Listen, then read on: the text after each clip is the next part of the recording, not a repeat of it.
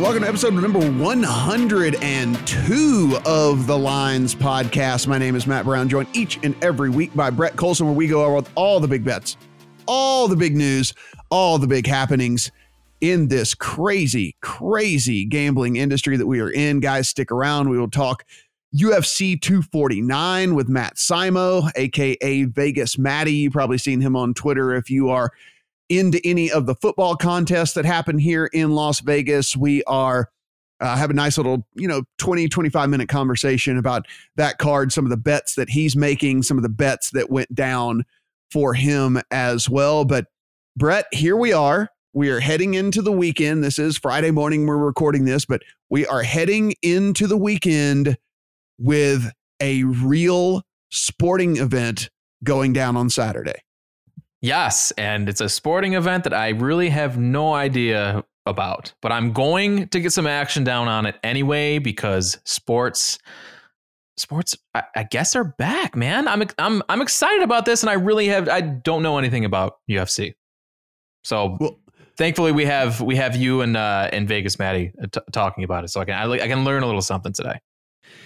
So let's the other big thing that happened this week is the NFL released their schedule. And with that, we are looking at teams going in, and everybody thinks that their team is going to do well now because everyone looks at their team schedule with the rosiest of colored glasses on. And so, your Bills, I might add, Brett, your Bills play on Monday Night Football twice over 4 weeks, a 4-week span where you are going to be able to sit down on Monday night and watch your Buffalo Bills play American football. For 20 years, we've been bitching about the lack of primetime games, and now we finally have it. The Bills actually changed their Twitter handle to Primetime Bills last night. That's how excited everyone here is right now. Do we know that fans are going to be allowed to watch these games in attendance? No, but even still, at this point, we'll take it. We're good again. I hope. So finally, we get some national spotlight, and it's much deserved. I mean, we made the playoffs last year. I feel like we're in a position to finally take over the AFC East this year. So it's exciting times. You mentioned that, and so it's probably worth us. It's worth us talking about. I mean, look, there is definitely a chance that these games are not going to be happening in front of people, which is unfortunate. And also, we should go ahead and mention it since we're going ahead and talking about it. Really unfortunate for me because the Saints actually are going to be on the road at the Las Vegas Raiders week 2 for Monday Night Football. And I know what a bad beat that is because my team comes to Vegas for a Monday Night Football game, and most likely I'm going to be watching from my couch. Yeah, later in the year, obviously you would have a much higher chance of actually being able to go to that game. Early season, I would put it at less than 50-50. That's rough. You and me both. It is what it is. And I understand. I'm fine with it. I just think it's such an incredibly bad beat here. The Jets go to the Dolphins. They get a bye week and then they get the Dolphins again. So two Dolphins games in 3 weeks for the Jets. How do you feel about that? I don't know. Some of these schedules are just with the Jets and the Dolphins. It really, when is Tua going to be on the field? I want to see Tua play. Right. As much as I love Ryan Fitzpatrick, I want to see what Tua is because at this point, I really don't know what he is. They definitely think it's going to be by week 13 because our schedule makers went out and they put together the Bengals and the Dolphins in week 13. Yes, they are going after the Burrow versus Tua matchup. No doubt about it. And they put it late in the season because certainly, Brett, they are hoping by week 13 that the Dolphins have turned to Tua.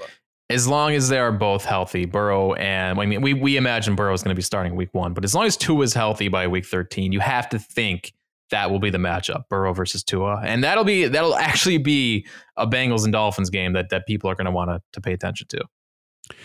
Of course, as soon as the schedule comes out, you know who's playing in week one. So it took all of about 15 minutes for week one odds to hit at the sports books, not only here in Las Vegas, but on the East Coast and everywhere else. DraftKings, FanDuel, BetMGM, PointsBet, they were all hitting their stride with putting up these week one odds. Brett, one of the things that jumps out to me, the very first game of the season, the Texans will travel to the Super Bowl champion Chiefs, where the Chiefs are currently, as we sit taping this on DraftKings, 10-point favorites over the Texans in the first game of the season. That is a playoff team. Look, the Texans are going to be, they're going to have a different look this year. They did some strange things in the offseason. Strange would be putting it nicely. Strange. That is a big line. A 10-point line for a team that made the playoffs last year. 55.5 has been hung as the early total in that one. Some other games of note, those Dolphins that we certainly think in week one is going to be Ryan Fitzpatrick led, go on the road to the Patriots, but as 7-point dogs. I mean, is there something that these bookmakers, or what am I missing here, Brett, more than anything? Are they just worried that the Patriots were just going to grab so much money that they didn't want to make the line any lower and then have that liability or something? But I mean, this Patriots team is pretty much in rebuild mode to be a full touchdown favorite over a Dolphins team that, yes, still has a long way to go, but put a lot more talent on the field next year. Yeah, and we know who has the better quarterback in this matchup as of right now. Jarrett Stidham is the starting quarterback for the New England Patriots right now, and they are 7-point favorites against a pro football team. That's surprising. Yeah, I think that's high. So how are you looking at this in terms of like home field advantage? And we can get into that a little bit later, but at first look here, how are you examining these lines? Are you adjusting them for the fact that there might not be fans in attendance? Yeah, I mean, we can talk about that a little bit as when we circle back to the schedule here. So let's talk about, the impact really of these lines and what the coronavirus and everything has on these odds. And I'm with you here. I believe that the home field advantage is still at least a little bit there because the teams do have to travel, right? I mean, there is that element of travel that is going to be involved, and likely we can only imagine in week one of the NFL season that there's probably going to be a little bit of a headache involved with travel as well. I mean, at least a little bit more nonsense than they're used to having to deal with. But I don't know, man. Look at these lines. It doesn't seem to me like they're really out of whack here, other than, again, I don't get the Patriots. I mean, maybe there's home field advantage baked into that or something. I don't know, but most of these lines seem fairly okay to me. Yeah, it's really unprecedented territory for odds makers, just figuring out if there is that much of an impact. Because at this point, we don't know if there's going to be fans in attendance. So how are odds makers dealing with this is a big question. We talked to a couple of them this week, and basically they said, I mean, for a sport like the UFC, which we'll talk about, and NASCAR, they're not adjusting lines because they don't see an impact of fans and attendance changing anything. But for team sports, they're starting to look at like Bundesliga over in Germany. I mean, there is an impact there. All you have to do is look at the home away splits and consider the factors like the home crowd and officiating and the NBA and obviously the NFL too. I mean, there are reasons to give a home team advantage in the odds. So how much is the question? We talked to Nick Bogdanovich over at William Hill. He said, for an NBA game, typically a line's going to move 3 to 6 points depending on home court advantage. Without fans, you could take 2 to 4 points off that. So how much is it worth in the NFL is a question that if you want to bet on these week one lines, you've got to figure out. And there's just so much uncertainty right now. One of the things we did see in these week one lines is the Tom Brady effect. The Bucs opened as 6.5-point dogs on the road at the Saints. Brett, within 2 hours, we are looking, and it's still sitting the same now, but within 2 hours, Saints -4 as opposed to -6.5, a 2.5-point movement on that. Lots of people thinking that Tom Brady is going to be able to do big things with this Bucs team. And listen, yes, they are improved, and yes, they are going to be much better than they were last year, but holy mackerel, I did not know the fans were going to be coming out of the woodworks to support Tom Brady on May the 8th. It's crazy. This is absolutely crazy. Like, didn't you think 6.5 was pretty fair as an opener? It's still, honestly, and it's still 5.5 at FanDuel. We should add, like, it's still 5.5 at FanDuel, but it is sitting at 4 currently at over at DraftKings. So they went and they put their money up, and it's going to sit for months, backing Tom Brady here in Week 1 against this Saints team that is.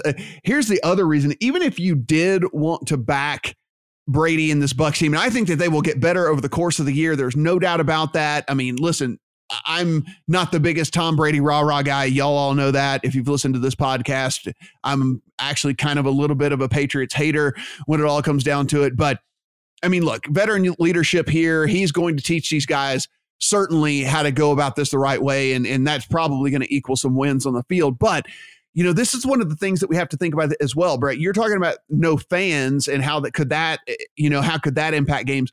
The other thing is, how about these teams where there is a massive makeover of the roster and the fact that there's not going to be nearly as many mini camps, there's not going to be nearly as much preseason, there's not going to be nearly as many chances for these guys to get together on a football field and get chemistry and get camaraderie and understand each other. Now, that will come throughout the course of the season. But a team like the Bucs that is pretty much going to be brand new. I mean, when you're talking about adding Brady and adding Gronk and all the things like that, I mean, against a team like the Saints where they're pretty much just plug and play the team from last year. Yes, the answer is a resounding, yeah, I thought 6.5 was fair. And at 4, I wish I had access to a DraftKings sportsbook, because at 4, I would certainly play that right now. I'm hesitant to put any money down on any Week 1 games right now, because there's just, I don't know what these stadiums are going to look like. But that's the one game where I'm like, all right, if I'm placing a bet, it's going to be on that game, because I'm fading everything Bucs right now. Public money is moving Week 1 lines, moving win totals, division odds, Super Bowl odds. I already have some Falcons division futures in my account. I'm tempted to even get Saints division futures too. Even though that reduces my overall potential profit, I just want to shorten the Bucs as much as I can in various ways this season, because of all the public money coming in on them. It's just strictly like blindly fading the Bucs for a market play. Some of the other interesting lines from Week 1, the Colts led by Phillip Rivers, 7-point favorites on the road at the Jaguars. The Jaguars went ahead and signed, Brett, I think this is pretty telling here.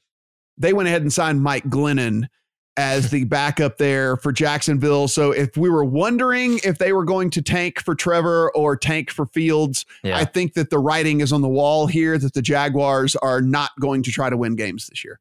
Yeah, Mike Glennon, when you've got a Cam Newton still out there, they're not even going to bother. Like, yeah, this is, you're right. This is pretty telling. And so I saw that one kind of jumped off the page. The other one, if you're wondering how the Ravens stack up in Week 1, they are going to play the Browns at home. They're actually 8-point favorites over the Browns at home here. And Brett, this was the other one I wanted to talk to you about before we moved on. This was kind of the only other one that stood out to me. And yes, I understand that the Ravens are going to be a good team. However, we do have a year of tape on this team now.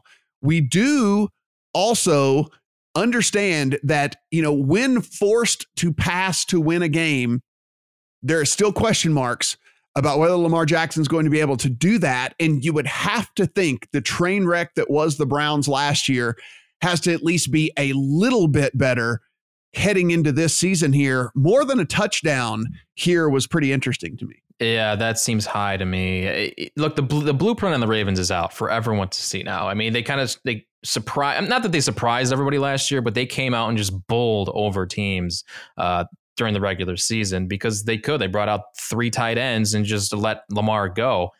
They're not going to be able to do that this year. I mean, especially teams in that division have kind of rebuilt to stop Lamar, and that's going to be how they come after the Ravens this year. So it's going to be different.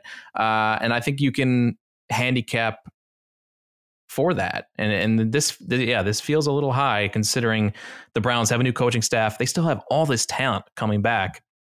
I think it's a good buy low spot on the Browns going into week 1. The other Super Bowl team, the San Francisco 49ers, 8.5-point home favorites over the Arizona Cardinals in week 1. Sunday night football. We'll have the Cowboys traveling on the road over to the Rams to play in that new stadium over there. Cowboys 2.5-point favorites as the Rams open up their new digs over there in LA. The doubleheader on Monday Night Football, Steelers and Giants, Titans and Broncos. Steelers 3-point favorites on the road at the Giants, and the Titans are actually 1.5-point dogs on the road at the Broncos in week 1. Of course, the Titans making that big playoff run last year, finishing so incredibly strong, and the Broncos coming nowhere near the playoffs, Brett. But I think that the sentiment here amongst a lot of smart people is that the Broncos are going to take a pretty big leap this year. Yeah, and I'm fully on board with that. They did a lot of good things to address the offensive woes they had last year, and you've got Fangio running that defense. I think they're in position to make the playoffs this year. I really like Denver, and the Titans looked great in the second half of last year, but I still think this is like an 8-9 win team in a bad division that just kind of ran hot during the playoffs. I don't see them getting back to where they got last year. Warren Sharp, I'm sure you've heard the name, very smart football guy, has his site over there. And basically what he did this year is he predicted what the strength of schedule based off of the Vegas win totals. So basically looking at this and not just kind of eyeballing it and saying like, oh, this team's going to be good and this team's going to be good, so this is how the schedule breaks down. No, he took the win totals projected for each team based off of the Las Vegas odds and then made a strength of schedule based off of that. The Colts come with the easiest schedule based off of Vegas forecasted wins for their opponents this year. The Falcons with the toughest schedule, probably not a shocker there when you look at that division that the Falcons play in to begin with. Some of the other tough schedules that are out there: Giants, Jets, Raiders, Broncos, and Panthers. Some of the easier schedules, again, this is based off of forecasted wins for the 2020 season. Some of the easier schedules out there, we mentioned the Colts, Titans, Browns, Ravens, Chargers, and Bears. Yeah, and the strength of schedule measurement by these projected win totals is a pretty strong indicator going into the season. If you're looking for value on like win totals or divisions, I saw yesterday a lot of people using last year's win percentages as a measuring tool. Definitely don't do that. Like that is just not predictive enough. I like these projections to go by. So it was Sharp Football Stats, I think, is where you can find those from Warren Sharp. You can get a good idea of how a team might perform above or below expectation by looking at all this data. So I think that's especially if you're betting on win totals, I think that's a really good place to start. And let's bring this up because we should, but the schedule's out. And these are all, I would say, probably, if you're being honest, there's an asterisk by every one of these games. And that is because we're just assuming that things are going to go as planned here, Brett. But, listen, we could be looking at a 15-game season, a 14-game season, maybe even a 12-game season when it's all said and done here. So while we do have these schedules and we've done the work and we've broken down things and we've done all these other things, I will say that there's still a lot of time between May and September. And that's kind of why I'm sitting back, especially with the week 1 lines, because we just don't know what it's going to look like. So, I mean, what are you doing? I know you like to get early on some of these odds and lines. How are you attacking, especially like early in the season? Man, I think I'm really, honest to God, I think this is going to be the first year that I sit back and really just wait until things get going to try to figure out. I mean, I don't know what the normalcy is going to be like for the league. I don't know and as we mentioned, I think that there's a lot of smart handicappers out there and smart people handicapping this game. I can't believe I referred to myself. I'm not a handicapper, by the way. Jesus Christ, I can't believe I said that.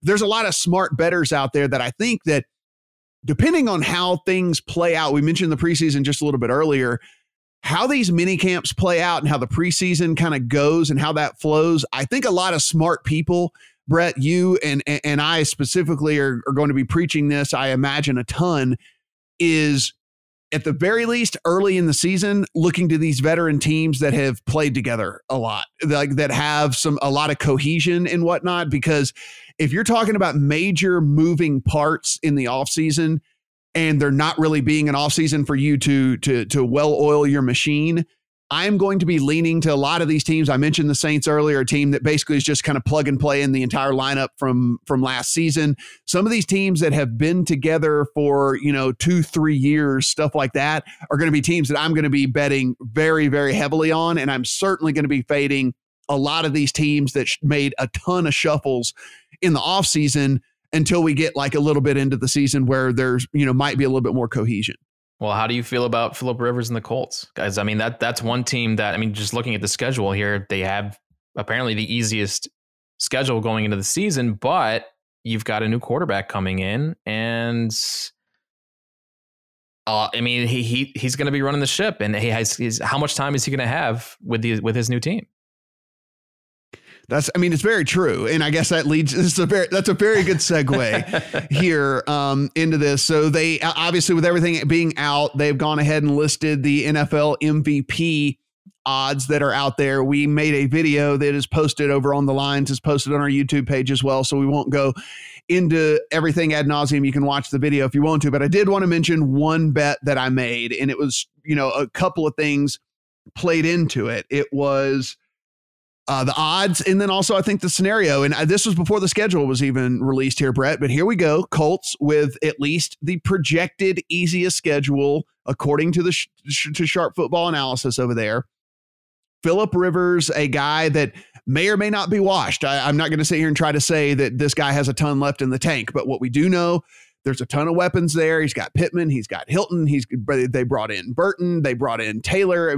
There is, and Paris Campbell's going to play slot. There's a lot of weapons, a very good offensive line for this Colts team. And I was digging around over at BetMGM, 80-1, Brett, 80-1 on Phillip Rivers being the National Football League MVP. You're talking the odds at FanDuel, if I wanted it, was 44-1. The odds over at DraftKings, if I wanted it, was 60-1.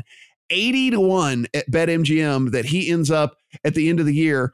We always talk about this when we talk about, some of these bets that we make is there a realistic path to this happening? We don't want to make bets that we're just throwing money away. But I think when you look at this, there's a very realistic path to this happening. Look at the division they play in. Could they win that division? Very, very easily. That gets them into the playoffs. Could by that time this team be one of the craziest good offensive teams in all of the NFL? I think with the weapons around and that offensive line, so long as the health and the arm of Phillip Rivers isn't completely shot, I think that is also a very real scenario as well. I think he could put up some really big numbers this year, and at 80-1, I thought it was worth a shot at Phillip Rivers for MVP. Yeah, and I think the narrative with voters, if they do land the number one seed somehow, and Rivers has a great season, I think voters will rally behind him. For a guy who's never won the MVP award before, who's never won a Super Bowl before, and could be playing in one of his last few seasons. I can totally see a path for Phillip Rivers to get there, and this is a good lesson for new bettors too, because if you go out and price shop, you can find prices like this. He's still 80-1 at MGM right now. I can't believe that. He's 32-1 at FanDuel. So that has changed in the last 40. I made that video 48 hours ago. Yeah, he's now 32-1 at FanDuel. So go out and price shop. Wow. Because there are some big discrepancies out there right now. Wow. I made that video 48 hours ago. It has moved from 44 to 32. That is nuts. All right. So there you go. Still 80-1 out there. And Brett can attest because I sent him the screenshot. That bet is in the account. That bet is in the account. So, if it comes down to it, at least maybe we'll have a sweat towards the end of the season here on the old Phillip Rivers. Now, Brett, you are not the biggest fan of the KBO, but it is sweeping the nation right now. I mean, it is the only thing we've had to bet on. We will have the UFC. We'll talk about that a little bit later, but we will have the UFC. But it was the only thing we've had to bet on. ESPN made a deal so they were broadcasting the games. Now, for me, it's just late when these things start. For you, it's the middle of the night, so I can't imagine that you've been able to take in any of the action. I mean, the things start at like 10, 11, 11:30 o'clock, p.m. my time over here. So we're talking literally middle of the night for you over there. I have taken in a few nights so far of the Korean baseball organization. And I will say this, guys, yes, it is not Major League Baseball, but we go to minor league baseball games, right? Like we go and we understand what we're getting. We're getting a handful of guys that may or may not one day be able to play at the ultimate level. And then outside of that, you just get some guys that are still really good at what they do. They're just not elite. And I think that's what you get with the KBO, right? I mean, you get this handful of guys that, may or may not end up over in the majors, or a few guys that have played in the majors that are now actually over in the KBO. And look, I'll admit, I've gotten entertained. Maybe I'm just sports starved. Maybe I'm just craving something. And that's why I probably would enjoy it much more if I wasn't up at 1 o'clock in the morning watching the games or whatever. But it's been all right. And again, it's something to bet on. Yeah. And you have been betting on it too, haven't you? I have been betting. Listen, guys, after last night, I'm up a whopping $87 betting KBO. So I'm a winning KBO bettor. I'd like to add. I can't. Yeah. Part of it is just that it's on so late. I actually can't. Well, I can't watch these games. So I don't have the connection there. And yeah, I recognize some of the names here on these teams, but it's one of those things where I didn't care about the KBO before. I just don't care about it right now either. I'm just trying to prepare for the return to Major League Baseball. Hopefully we get that here pretty soon. So with all of this, we do have at least Major League Baseball trying to figure out how to get going here. Now, Brett, we should preface this by saying everything we talk about with all of these organizations moving forward, everything is rumor, speculation. It is running rampant out there on the Twitter machine. So we're basically just kind of throwing out what we've heard as the latest, but we can't really say any of this stuff holds any water whatsoever because we don't really know. Well, no, it's changing by the hour too, depending on who's reporting it and then who's,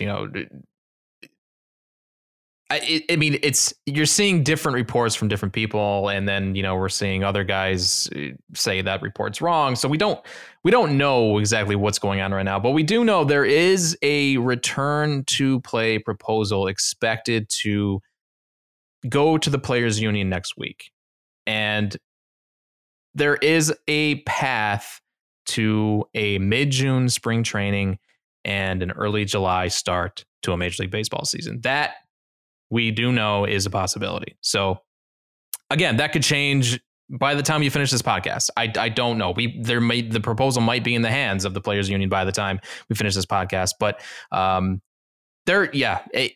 we're hoping that there will be something here by July, whether it takes place at home stadiums or in Arizona or Florida, we don't know, but hopefully they figure something out here in the next month or so.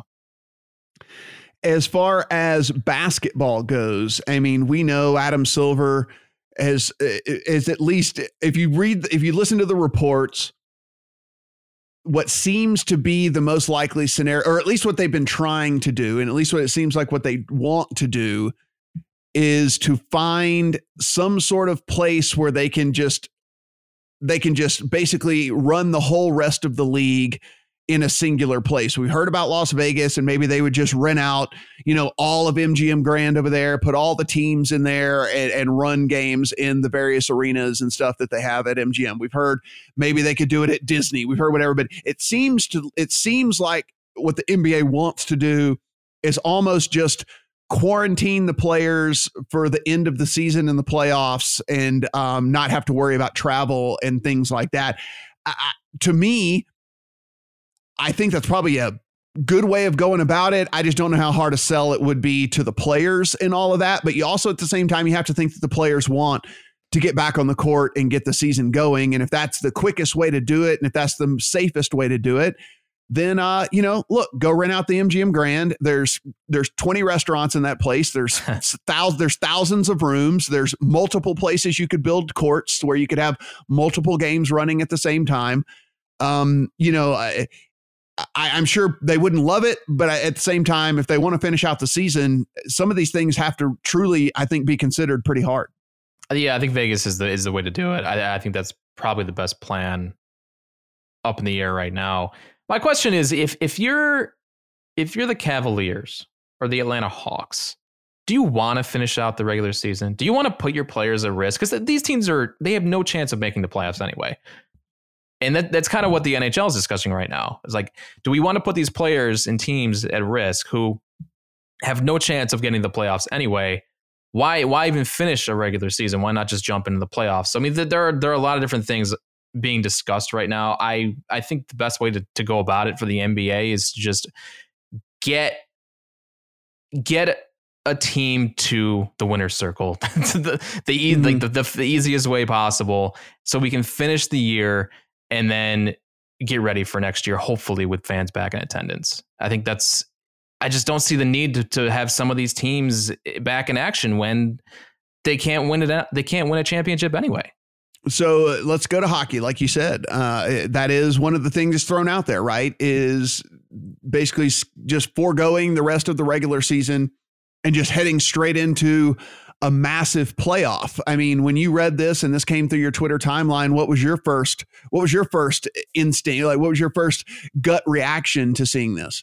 I like this because it removes teams like the Red Wings and the Senators who are already out of it. Why bring them back in when they can just start getting ready for next year? I was happy with this, and I like it better than just the 16-team playoff because you now give teams that were on the fringe of the playoffs an opportunity to play their way into a 16-team playoff. So I think this is the best proposal for any of the sports that are, trying to resume their seasons that I've seen so far. And I hope this is what the NHL decides to do.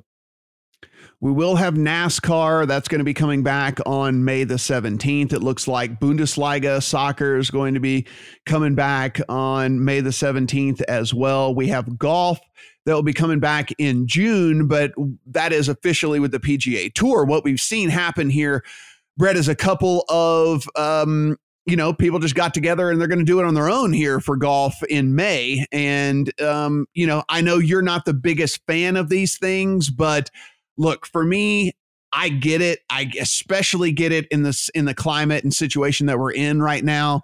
But it looks like we'll have at least a couple of these celebrity matches that are going to be going on in May. Yeah, one plan for the May 17th is going to be the TaylorMade Driving Relief Charity event. Rory McIlroy and Dustin Johnson versus Ricky Fowler and Matthew Wolff. There are odds up for this on DraftKings, which, like you said, I don't care about. But what I do like about this is golfers are looking at these charity events, just getting out on the course as a good tester for a potential return to the tour. Just reading through interviews with the golfers, it seems like most of them are good with a return as long as players are testing and self-policing on the course. So I like it from that side of it, that players are just getting into the routine of being on the golf course and social distancing and just taking precautions so that we can have a long-term PGA Tour for the rest of the year. So I definitely like that these guys are getting back on the course in a competitive manner. What do you think about the match version 2? That is going to go down on Sunday, May the 24th. You guys remember the first one happened between Tiger and Phil out here in Las Vegas over at Shadow Creek, but this is going to happen over in Florida, and there's a little bit of a twist with this one. Yeah, we're gonna have Peyton Manning and Tom Brady on the course with them, which is fun, and I like the way these guys are. They're going out and they're promoting it and they're having fun with it. I wasn't excited when this was first announced, but now that I'm seeing Tom and Peyton out there talking about getting on the course with Tiger and Mickelson, and I think it's gonna be fun. I kind of feel this the same way as the other charity event that's going on next weekend. Like I don't care about really the competitive aspect of it, like who wins, but It's going to be something to watch. What do you think the best format should be for this? Because I think that is what can really can either up the ante as far as entertainment value, or can make this kind of just ho hum to me. Like, I'm going to watch regardless. I'm going to be into it regardless. But what format do you think is actually the best for this? I'm not sure. Like, I like match play a lot, but I haven't really thought about it, to be honest. I don't know. What do you think? I think match play is fine, but I want it to be alternating shots so that there's strategy involved. Yeah, like I kind of like who do you want off the tee? Who do you want hitting the approach? Who do you want hitting the first putt? Who do you whatever? Like, and like to me, if they have to alternate every other shot, it is just to me, it brings like a much more entertainment value to me. One, because it's like, okay, are you going to go Tiger and Phil off the tee because you know they're going to go 310 with it? Or are you going to like or do you know for a fact that it's a better strategy to try to just have, Tom and Peyton go off the tee so that they can hit the approaches, but then that also means that they're going to be hitting the first putts. I don't know. To me, I think if they just if they're forced to alternate every other shot, one, there's going to be high pressure situations. It makes for better trash talking. It makes for whatever. And also it brings in some strategy and some real game theory into this with these guys as well. And so, I don't know, for me, that to me would be the best format. Yeah, I like that. And that is also something you will be able to bet on. I don't see any odds at DraftKings as of right now. I saw them at Fox Bet last week, so I don't know if they. I bet you they're waiting on the format to be announced. I bet you they're probably waiting on the format to be announced before they would actually throw these lines up. But I think that would be the most fun. Do I think that's what they're going to do? I don't know. Probably not. Do they want to see, Peyton Manning shank one off the tee or not? I don't know. So I don't know how they're going to go about it, but I think that would be certainly the most interesting. And as we mentioned, the PGA Tour expected to be back that second week of June. But we do have live sports this week. It is the UFC 249 taking place over in Florida. And I was able to sit down with Matt Simo. He is better known on Twitter as Vegas Matty. He does a bunch of proxy work here in Vegas, but has done a ton of MMA content in the past, is still a massive MMA fan and MMA bettor. So here's my interview with old Vegas Matty. Now joined here on the podcast, you know him as Vegas Matty. I know him as Matt Simo. You can catch him on Twitter at Vegas_Matty. You probably people don't even realize how much you are in to MMA and UFC and everything like that. I mean, everyone thinks of you as the guy to sign up for the contests here in Las Vegas, as the number one proxy service in all of Las Vegas. But man, you are a huge fight fan. No, I do love it. My buddy Nick Kalikas, he's at Fight Odds on Twitter, and we built his website MMAoddsbreaker.com a few years ago, and I was kind of instrumental in helping him build that with the content and everything, writing articles. We had some great content with John Anik, who does the play-by-play now for the UFC.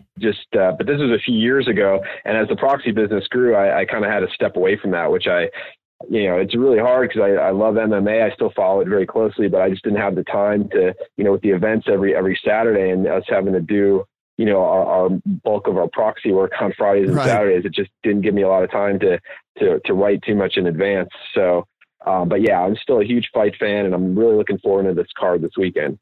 I think you and everyone, as we sit here and all of us sports starved fans out here, are pretty happy that we do get a live event coming to us this Saturday here. As we look at this card, we figured that Dana White and the UFC was going to load it up, and that is exactly what they've done. And, let's start here on the undercard before we head to the main card here. But, even the most casual fans, I think, are going to recognize some of these names that are fighting On the undercard here, guys, I mean, if you watched the UFC at any point over the last few years, I mean, names like Uriah Hall, Jacare Souza, we are talking Michelle Watterson, Karate Hottie is going to be on there, Fabricio Verdum, former champion, Donald Cerrone, Anthony Pettis, of course. So all these names, and these are on the undercards here that are going to be free on ESPN. So, I mean, it is absolutely loaded, but starting with that undercard there, is there any fight that really kind of jumps off the page at you? I mean, I imagine you're going to say Cerrone and Pettis.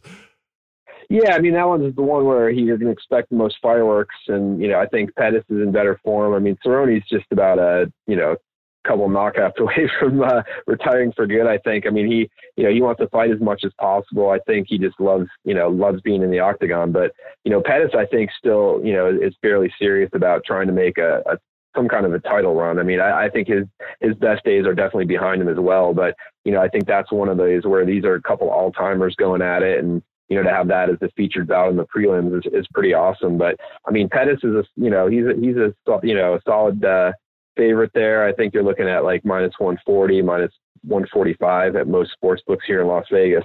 And, I think that's probably the way to go on that fight. I mean, if you want to look at finish, one of these guys is probably going to knock out the other most likely. I mean, if it goes 3 rounds, you're going to have a fight of the night performance bonus on the line probably, because those two guys are just going to, beat the crap out of each other, and it's going to be a lot of fun to watch. So, but I don't really have any kind of strong play on that. I think it'll just be, fun to watch that one. And I think in Vegas in particular, now that what you're seeing with this card, basically being the only live sports going on, the biggest sports events we've seen since everything's happened the last couple months, is that the books are putting out numerous props and stuff on these fights. I mean, before in years past, or cards past even, you didn't have, many books putting round props out there, putting method of victory props, which I really like to bet, and we'll get more into that later. But I mean, to be able to, the offshores have had those for years, and to be able to say, hey, I'm going to take Pettis by knockout, rather than just taking the straight money line. That's where I think this card is very, very interesting, just with the number of options available. One of the other extremely, at least for me, one of the fights that I'm extremely looking forward to here, Uriah Hall and Jacare Souza. We're talking about guys that, at one point in the very, very top of the division. Jacare kind of maybe 1 foot out the door here, but Uriah Hall, I think, like you just mentioned, when you were talking about Anthony Pettis, I think Uriah Hall still has it in his mind that he could make a run in the division there. Kind of how do you see this fight going down? I mean, we are looking here at, we're looking at the odds in this one, and you kind of say like, all right, well, Uriah Hall is actually a slight dog. Yeah. Yeah, exactly. And the funny thing with Uriah Hall is he came onto the scene kind of late, in the UFC. Most people know him from The Ultimate Fighter, but I mean, when he got to the UFC finally, he was in his late 20s, really. I mean, he's 35 years old. He's not a spring chicken by any means, but yeah, he came in, he had some great fights early on, but he was kind of seen as really a top prospect. And then he disappointed a little bit. He lost to Gastelum by split decision in the Ultimate Fighter finale. And then he lost to John Howard in his next fight, and then went 5-1 in his next 6.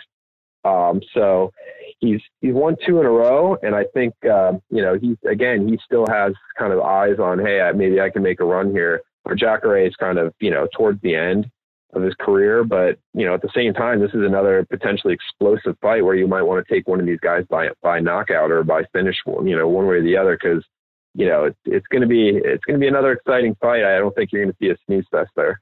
Yeah, I kind of agree with you on both of these fights. I lean towards the under in both of the Hall Souza and the Cowboy Pettis fights.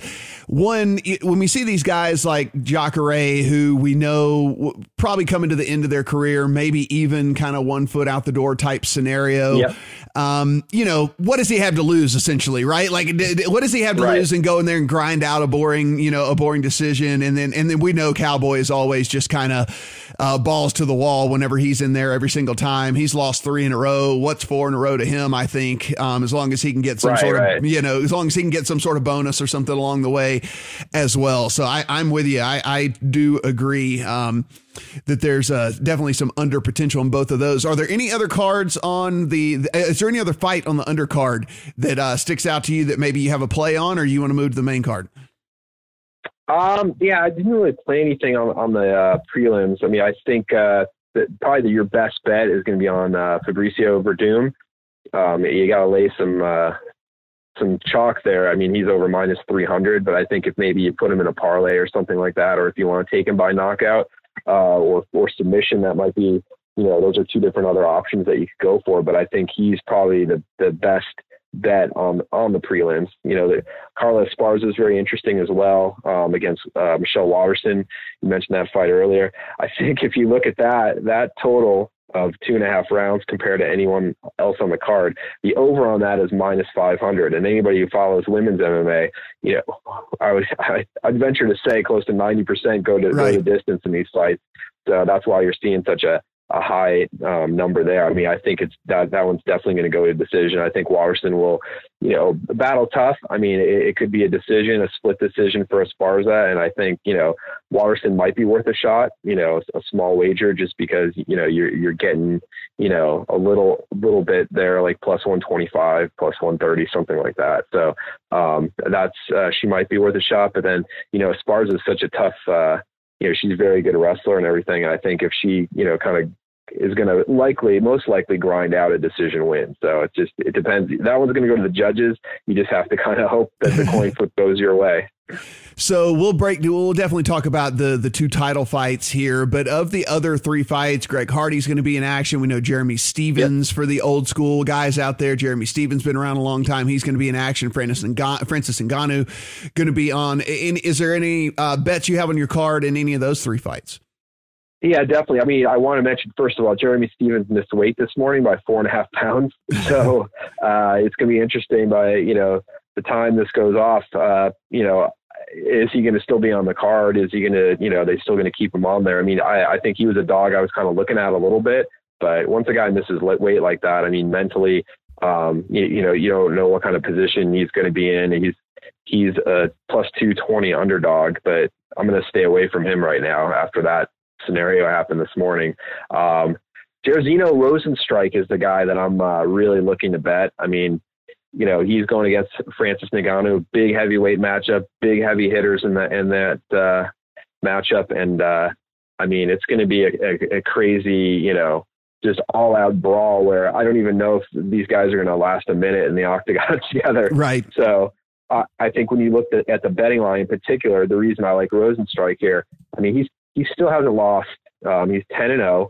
He's 4-0 in the UFC. He's got 9 knockouts, 7 in the first round. And you can find him as high as plus 240 at the South Point. So I took a shot on him a few places. I also like, because of that knockout ratio, Circa Sports has him at plus 420 to win by knockout. Wow.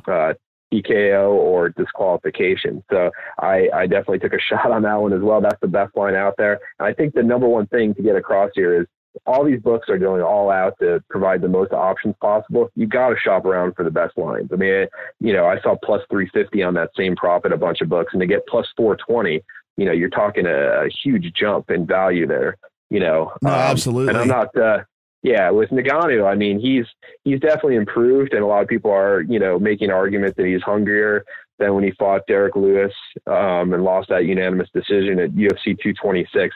I was at that fight. It was like one of the most listless performances I've ever seen for a guy who was supposed to be the most dangerous man on the planet. Now he's gone 3-0 with 3 first-round knockouts since then. And like I said, a lot of people are saying, he wants that, title rematch with Stipe and everything like that. I mean, you just don't know, especially with no fans being there and the whole kind of atmosphere. It's going to be a lot different. And that's why I think you really got to look hard at the underdogs here. There's not going to be a lot of that adrenaline rush that you get like going into the octagon for the fighters, especially for the favorites. I mean, I think that works more that has worked more in their favor when they're like the heavily hyped guy and they get in there and they hear the fans and they step in the octagon. It's like that huge adrenaline rush. And I think, without that, the underdogs are going to have a kind of a more level kind of feeling going in there. I mean, they're going to say, hey, why not me? Why can't I go in there? There's going to be, millions and millions of people watching at home. And, Rosenstrike's one of those guys. He's guaranteed a knockout. That scares me a little bit. And, and maybe he'll lose. I mean, there's a shot that he could get knocked out. I mean, I think you could get, close to even money on Ngannou to win by knockout. But one of these guys is going to knock out the other. Right. So you could take a shot on both of them knocking it with knockout. And, if Ngannou wins, you're going to get your money back, basically. If Rosenstrike wins, you're going to, make some decent money. So, I mean, that's kind of, the way I look at, some of these main card fights, is because there's a lot of knockout potential. And if you take a shot with the underdog, you're going to get a shot to, you hit maybe 1 out of 3, you can make your money back at least. Or the object is, of course, to make a nice profit here. Yeah. But, if you end up having a winning record on betting some of these underdogs, you're gonna make a nice profit. Absolutely. One of the names on the card here people will be familiar with if they are kind of old school is Dominick Cruz. Now, if you've just come into the game here in the last 3 years, maybe Dominick Cruz, you're like, you mean the announcer guy? Yeah, no, Dominick Cruz was one of the very best fighters in all the world. He has not fought since December of 2016. So I could understand if you've only come in lately why you only think of Dominick Cruz as an announcer. He's going to be fighting Henry Cejudo, who actually has not lost since December of 2016 here. Matty, really what it comes down here to me is you look at Dominick Cruz, and you and I know and remember the dominant Dominick Cruz, and one of the guys with one of the most awkward styles you'll ever see in all of MMA. Nobody could figure him out. That's why he kept winning, because everyone couldn't figure out what was going on with him. But here we are, 3 years removed from having fought, another surgery in the books. Of course, that's 3 years of age on his body as well. Yeah. And we see him sitting here as, about plus 170, plus 175, something like that in this fight here. And I know there's probably a lot of people are looking and saying, like, what do you mean nearly 2-1 on Dominick Cruz? But I think there's just so many, I think there's just so many unknowns, right? Oh, definitely. Yeah. I think John Anik put it best. I saw him put something out on Twitter that he said that this is the first time he's actually going to be able to call a Dominick Cruz fight. I mean, you look at Anik's history as a play-by-play guy, and that just goes to show he's worked with him on the broadcast and everything. He's been his broadcast partners on many of these events, and this is the first time he's really good friends with him, and he's actually going to be calling his fight for the first time. That goes to show just kind of how long Dominick's been around. And I do think that, you can get Dom at plus 210 at the Westgate, actually, right now. I think that's the best line out there. I mean, yeah, you're right. I mean, it's I actually just dropped to plus 200. So that's the only place I think you can still get plus 200 on him. But I took a shot on at plus 200. I mean, it's plus 185, plus 190, some other places. I mean, again, this is an all-timer you're talking about here. One of the GOATs, the greatest of all time at his weight class. And, you can make an argument he's one of the best fighters in the UFC ever. And, we've seen him do this before as far as, having a long layoff. He's won twice under that scenario. Yes, he got his ass kicked by Cody Garbrandt. He lost a decision in his last fight. It's been more than 3 years since he lost that fight. But you know what? I mean, this is like I said, one of the best fighters of all time. And to take a shot on him against Cejudo, he's got nothing to lose in this fight. I could see Dominick, maybe, pulling off a split decision like he did against TJ Dillashaw a few years ago, more than a few years ago. I mean, that was one of those performances where you say, hey, look, Dominick still has it. He's still a champion at heart.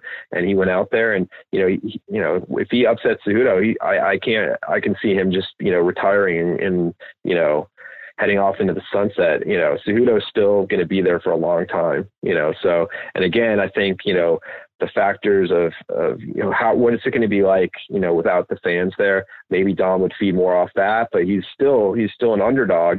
And I think he's got that, mentality where why not me? I'm going to go out there and, not necessarily shock the world, but pull off the upset in the situation. I'm with you. I took a small play on Dominic as well. I'm giving him the benefit of the doubt, right? I am assuming that he is healthy and that we are going to get at least a 90% version of what we used to know as Dominic Cruz, and a guy that went in there and just dominated nearly every single opponent that he fought. And if that's the case, then at 2-1, give me one of the dudes that literally, had he not been derailed by injury so many times throughout the course of his career, like you said, I mean, definitely still one of the greatest of all times. But I honestly believe that he would be right there in that conversation with the John Joneses and the Anderson Silvas and whatever of the world, of maybe this guy was the greatest fighter of our time. He just, his body just betrayed him so many times, is what it came down to. Well, yeah. And talent aside, I mean, I think you could easily make the case that he's the smartest, most technically sound fighter of all time. And he's getting paid for the last 3 years. He's gotten paid to review tape and review fighters and whatever. Exactly. That's his job for the last 3 years. He does homework for his job, and he knows everything about every opponent in his division and everywhere else. And he's just a very cerebral fighter, and that's where I would have a hard time.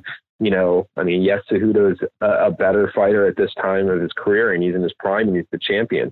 But you can't count out Cruz. And I just want to root for the guy. That's the thing, too. I mean, I think most fight fans are going to go into that. I mean, unless they have a huge bet on Cejudo, they're going to want to see Cruz win. I mean, why wouldn't you want to see Dominic Cruz, just have that one more, title shot and come through? And it would be such a great story, especially, with everything going on right now. It's like, I think that would be the story of this card, is if he could pull off the upset. And finally, the main event is, listen, if we have to get a main event of this fight card of one that we didn't really want, because we were certainly wanted Ferguson and Khabib, but if we are getting now Ferguson Gaethje, this is a pretty damn good replacement fight here. Gaethje, if you've never seen him fight, guys, again, if you are kind of dipping your toe in again because you're so sports starved, one of the more exciting guys you're ever going to watch step into the cage here. And I, very, very much looking forward to this fight. Now, you do have Tony Ferguson here, about a 2-1 favorite, especially if the books over on the East Coast seems to be drawing a lot of the action over there. -190 at FanDuel, full on -200 over at DraftKings over on the East Coast here. And I mean, listen, it's very hard to whenever you look at Tony Ferguson and say, like, as good as Gaethje is and as dangerous as Gaethje is, I mean, I get why the odds are where they're at, because Ferguson's just been that dominant. No, Ferguson's basically been a champion the last few years. I mean, he hasn't fought Khabib, but I mean, they've tried to make that fight how many times now? And, again, it falls through. I don't think it doesn't seem like it's going to happen ever, the way things, I mean, it took a pandemic to like take it down this time. It's just like, it's funny in one sense, but I feel for Tony. And I think it's just my only concern with him really in that fight, and I think it's a major concern, is just like that potential letdown he wants to fight Khabib so much, and he hates the guy, whether he says it. I hit a funny quote I think the other day where he said he has nothing against him, he just hates him or whatever. It's like, okay, but I mean that same bad blood I don't think is going to be evident here. I mean, he's going into this fight, he's probably assuming he's going to win and he'll be able to fight Khabib later this year or whatever. But I mean, Gaethje just strikes me as a live dog. I mean, I followed him back in the World Series of Fighting, and the guy's just a killer. I mean, he was so exciting to watch. He had, not a lot of competition there, but I mean, since he's been in the UFC, he's had his moments where he gets in there and, he can knock out the best of them. His power is legit. And we've seen Tony get dropped on multiple occasions as well. Yeah, so. Gaethje's on a 3-fight winning streak. I will tell you, Ferguson's fight against Pettis, I thought before that fight was called, and I had a bet on Ferguson in that fight, and this was a couple years ago, I think, already, because Ferguson's had a lot of time off too here and there. I mean, he beat Cerrone last June, but October 6th, 2018 at UFC 229. And that's when, Khabib beat McGregor on that same card. There was a TKO corner stoppage in that, in his favor at the end of the second round. But those guys were just throwing at each other like crazy. And Pettis had a real shot to win that fight. I think he kind of stunned Tony Ferguson a few times, and I was worried I was going to lose the fight until Pettis. They just thought it was too much, and he was in a bad position where he could have been injured. So, but those guys were just throwing haymakers at each other, and it was a very violent fight, a very entertaining fight. But Ferguson kind of showed a little vulnerability in that fight that I've seen really for the first time, in the last few years. And I think, Gaethje's another guy, like Pettis, who could go in there and just, he doesn't care. He's just going to go in there. This is his chance to win a title too. I mean, he's a former champion in the World Series of Fighting. He was unbelievable, like I said, in that promotion. And this is his title shot. I mean, he can mess everything up. He could prevent that Ferguson and Khabib fight from happening. Maybe there were rumors that Gaethje was going to fight Conor, and maybe he ends up fighting, Khabib next, and then Conor gets pushed to the wayside again. You just never know. But I mean, it's definitely a shot. You got Gaethje is coming in, now at it looks like plus 170, plus 165. I'm looking at the old Dom Best odds screen right now. Yeah. I think you can get him at plus 165 at Circa and at Caesars right now. But again, the props, you got to look at those. Plus 200 by knockout at William Hill. I think I saw that was the best line I saw on that method of victory. So if you could take a shot on him, to win by knockout, I mean, you could take Ferguson the same way. I mean, I think it's going to be, you're looking at a 5-rounder there, but I would be very surprised if this fight goes 5 rounds. You and me both, my friend. I have the under in this one as well. I have the under in this one. Yeah, you're under minus 140 at 2.5. So, I mean, whereas if you compare this with Cruz Cejudo, the over 4.5 is like minus 190, minus 200. And this fight between Gaethje and Ferguson, the over 2.5 is like plus 120, and it's minus 140 on the under, and still a 5-round fight. So, yeah, I mean, that just goes to show, the different mentality, between the strategy of a Cruz against Cejudo, where, that one's likely going to go the distance. And then you got Gaethje and Ferguson, who are just going to, tee off on each other, and, whoever survives, that's the way I'm looking at this card. But there's a lot of knockout potential on here. So why not take a shot on some of these dogs? If you hit 1 or 2 of them, you're going to end up doing okay. And that's kind of where my betting strategy, took place with this, with Rosenstrike. And then, I did take a shot on Cruz, and then, I did bet a little bit on Gaethje to win by knockout. So, we'll see what happens, but that's kind of where I'm looking. And then you got the totals, you could bet the over under on the rounds, and, there's just so many different things you can bet on in this fight. And in Vegas, we have never seen anything like this. I mean, they're even offering live betting, I think, at some places on this card. So, I mean, the offshores have had this stuff for years, but to be able to see it in Vegas on our mobile accounts and be able to sit there, and I just cannot wait for this event to go off. It's going to be a lot of fun. Before we let you get out of here, tell people about your day job. I mean, we are all, the NFL schedule did get released. We are all hopeful that everything is going to go down. I mean, even if it doesn't go down exactly on time, that we will actually have an NFL season this year. And, guys, you've heard about the Super Contest before. You've heard about the Circa Million that debuted last year. We talked about that, tons here on this podcast, and certainly on thelines.com as well. If you live out of state, there is a way that you can still play these contests. You will have to make a trip to Vegas one time, but all you got to do is sign up with a guy like my man Matty here, and you can actually enter these contests. Yeah, I appreciate that. So contest signups have been underway. I mean, they started back as way back as January for the Westgate Super Contest. Those are kind of on hiatus the last couple months. But, things are going to be up and running, I think, again here in June, where, books are going to be specifically like Circa Sports is already taking like drive up signups for their mobile app and for the contest. So, if you get to Vegas now and you wanted to sign up for the Circa Sports Million, or they have a new Circa Survivor contest, which is really cool. It's like your, Survivor contest that you've had, at home, maybe with your buddies, but on a much larger scale for $1,000 an entry. You can enter that up to 5 times. If you want to sign up for either of those contests at Circa Sports, The Golden Gate is having, like I said, the drive up signups for the football contest right now. And all we'd have to do is go down there with you and, meet up with you, and we can make that happen right now. The super contest, we're still waiting to kind of see when they're going to open back up. But I would anticipate, normally the signups are July and August. So, that's from that perspective, as long as the books are up and running and, you can get to Vegas and you feel good about it, coming out here and supporting all the businesses out here. We really kind of would like to promote that and, visiting these books and the casinos and helping them get back on track a little bit. But you get into these contests, like, you said, Matt, you just get here one time, sign up. Some guys fly in and out the same day. They get to these couple casinos, sign up. The Golden Nuggets got a college and pro football contest called the Ultimate Football Challenge. You can find out information on all these contests at our website, footballcontest.com. You can also follow me on Twitter at footballcontest. And all you got to do, reach out to us via email. Let us know when you're coming out here. You can prepay your proxy fee, so you don't have to worry about bringing cash and all that.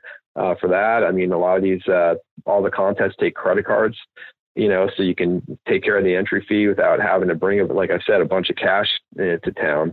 So, we're here for you.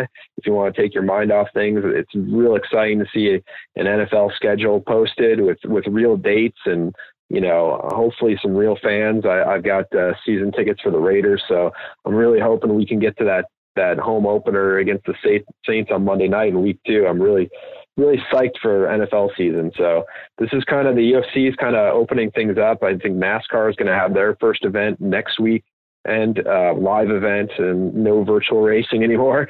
The football season is really exciting, and, can't wait to just get back to normal here. And I'm sure everywhere else, everyone feels the same way. You and me both, my friend. Again, Matt Simo at Vegas_Matty on Twitter. Stay safe out there, buddy. Thanks for the time. Thank you. Appreciate it, Matt. Thanks to Matt for taking the time to chat UFC 249. You can tell he's excited, Brad. Of course, I'm excited. One, I'm an MMA fan as it is anyway, but two, just to have live sports on television on Saturday is pretty amazing to me. And then even you, who has admitted several times, even on this podcast, that you would be considered the most casual of casual combat sports fans, even you are getting into UFC 249. I am. And yeah, like I said, I'm not an MMA guy. I've watched a couple McGregor fights, but UFC is not on my regular viewing schedule. I don't know if I'm going to pay to watch this weekend. I'm certainly going to be paying attention though, because it's fun to get back into the live sweats. I'm a gambler. I like to bet on sports. I like to play DFS. I will absolutely be making DFS lineups and following the action, even if I'm not watching in real time, because it's going to be fun just to have that part of our lives back, watching live sports and having a live sweat, which unless you're playing KBO or, esports or some of these other, ping pong, I have not been doing that. So just having that part of my life back will be fun on Saturday. So I'm excited. I have made some DraftKings DFS lineups, even though I have absolutely no idea who any of these guys are. Take my money on Saturday on DraftKings if you want it. I love it. Also sat down with RJ Clifford. He is the host over on, he's a host of MMA tonight over on Fight Nation on Sirius XM. There's a video up on thelines.com right now. So go and check that out if you want another opinion on how some of these guys that are really into the sport think that this is all going to play out for UFC 249. RJ, former fighter himself, so has a real good understanding of everything there. So be sure and take a look at that video.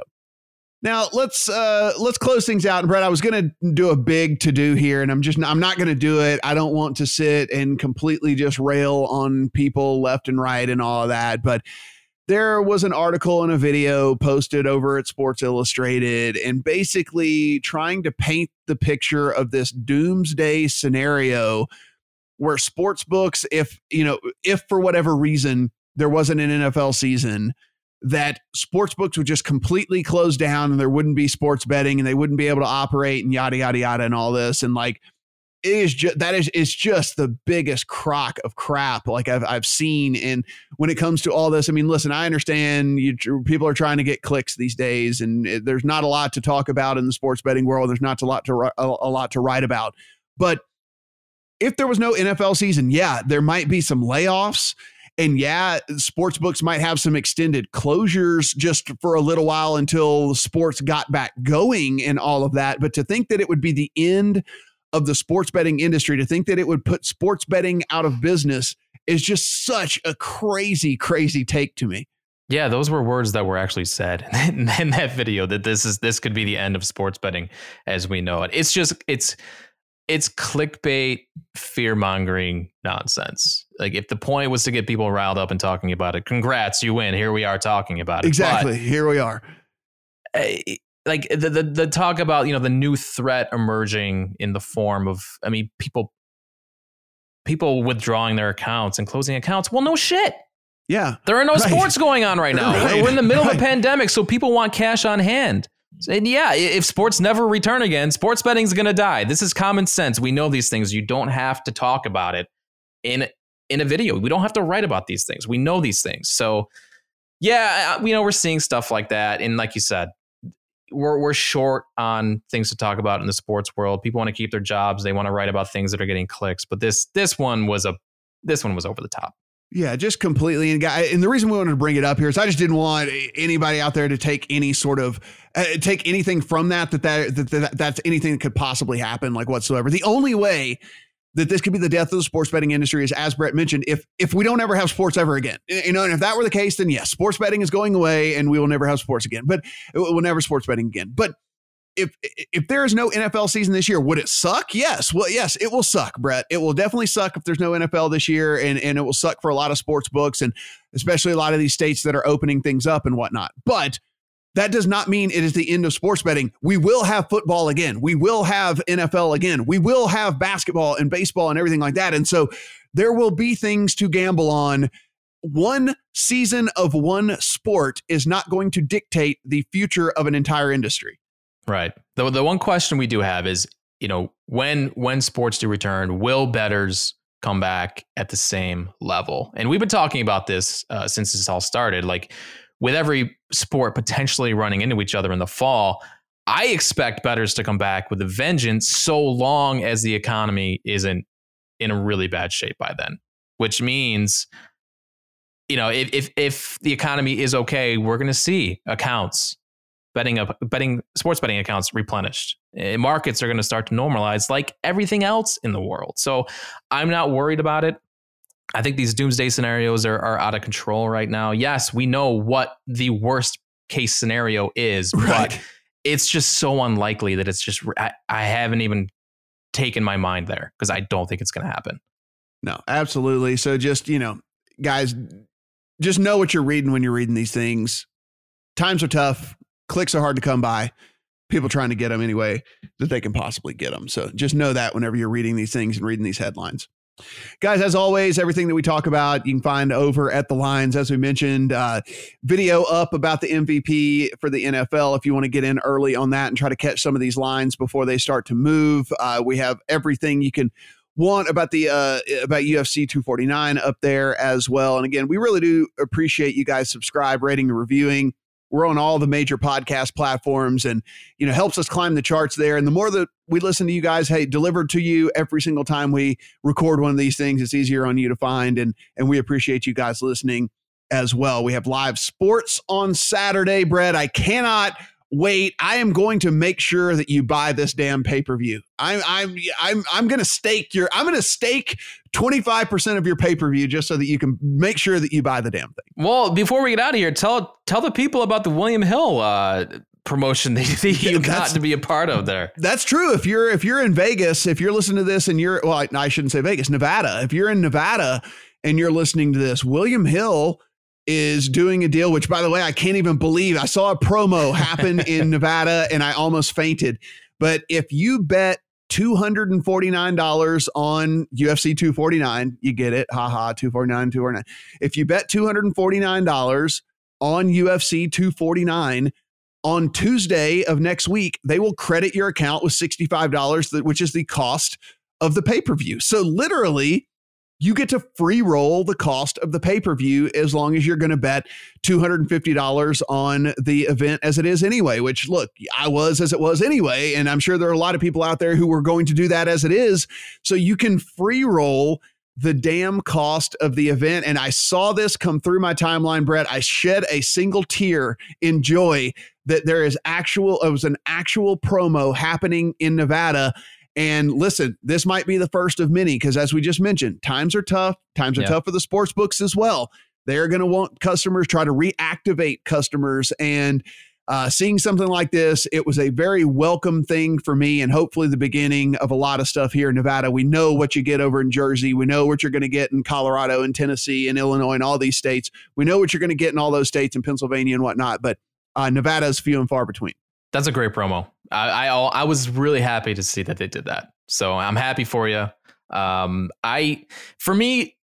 don't see myself buying the package unless I wake up tomorrow morning and I'm just ready to like blast on these DFS contests. That's the only way I see myself paying to watch these fights, but I will be following it for sure either way. And we should mention huge DFS content, $1 million prize pool. Yeah. $1 million prize pool for MMA, just so you know. Like, I mean, that's unheard of. So $1 million prize pool over at DraftKings for MMA. So yeah, 6 figures going to be paid out to first place in that one for an MMA event. So be sure and at least fire once or twice. I mean, come on, you want the sweat. We know that. All the details on that at thelines.com. We'll have a picks article up at playpicks.com as well. So, and like you said, you got video with a former fighter who can obviously offer some insight that people might not be able to get anywhere else. So a lot of good stuff on UFC at the lines from people who actually know what they're talking about, unlike me. Be sure and follow us on Twitter, guys, at PlayPicksUS, at TheLinesUS, at Brett Colson, at Matt Brown M2. For Brett, I'm Matt. Talk to you guys next week.